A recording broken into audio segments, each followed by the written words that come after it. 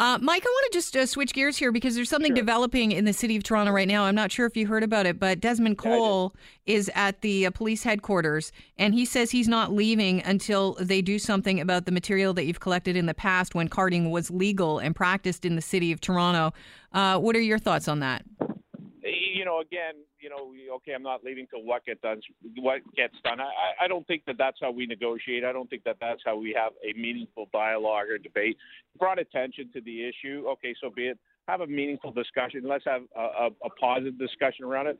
But these type of tactics, they're getting old really quickly, and I don't think that there's a place for them. You brought it to the attention. Let's have a meaningful discussion. If you want to impact change, but this grandstanding's got to stop. Mike, as we understand, what he wants them to do is destroy all of the information that has been obtained through carding. Is that something that's even plausible? Is there like a bin that just says carding info, or is this deep in everyone's file?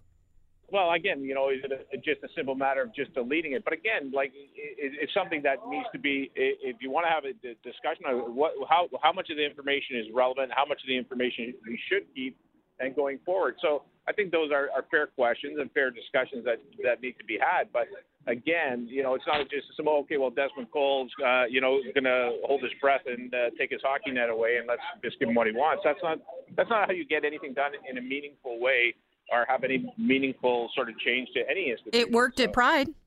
Yeah, well, and look at what happened there. So. Well, yeah, look at what happened there. They got their way. That's incredible. Yeah, but they got their way. But look what happened. Look at what this has caused. And that, as I said earlier, we should be talking about what a great event Pride is and everything else. And now it's about an exclusive event that shouldn't be publicly funded. So there is a cost when you use these tactics. And does it really get you to where you need to go? And I don't think it does.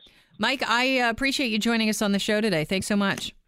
Thanks for having me, and take care. Mike McCormick, president of the Toronto Police Association.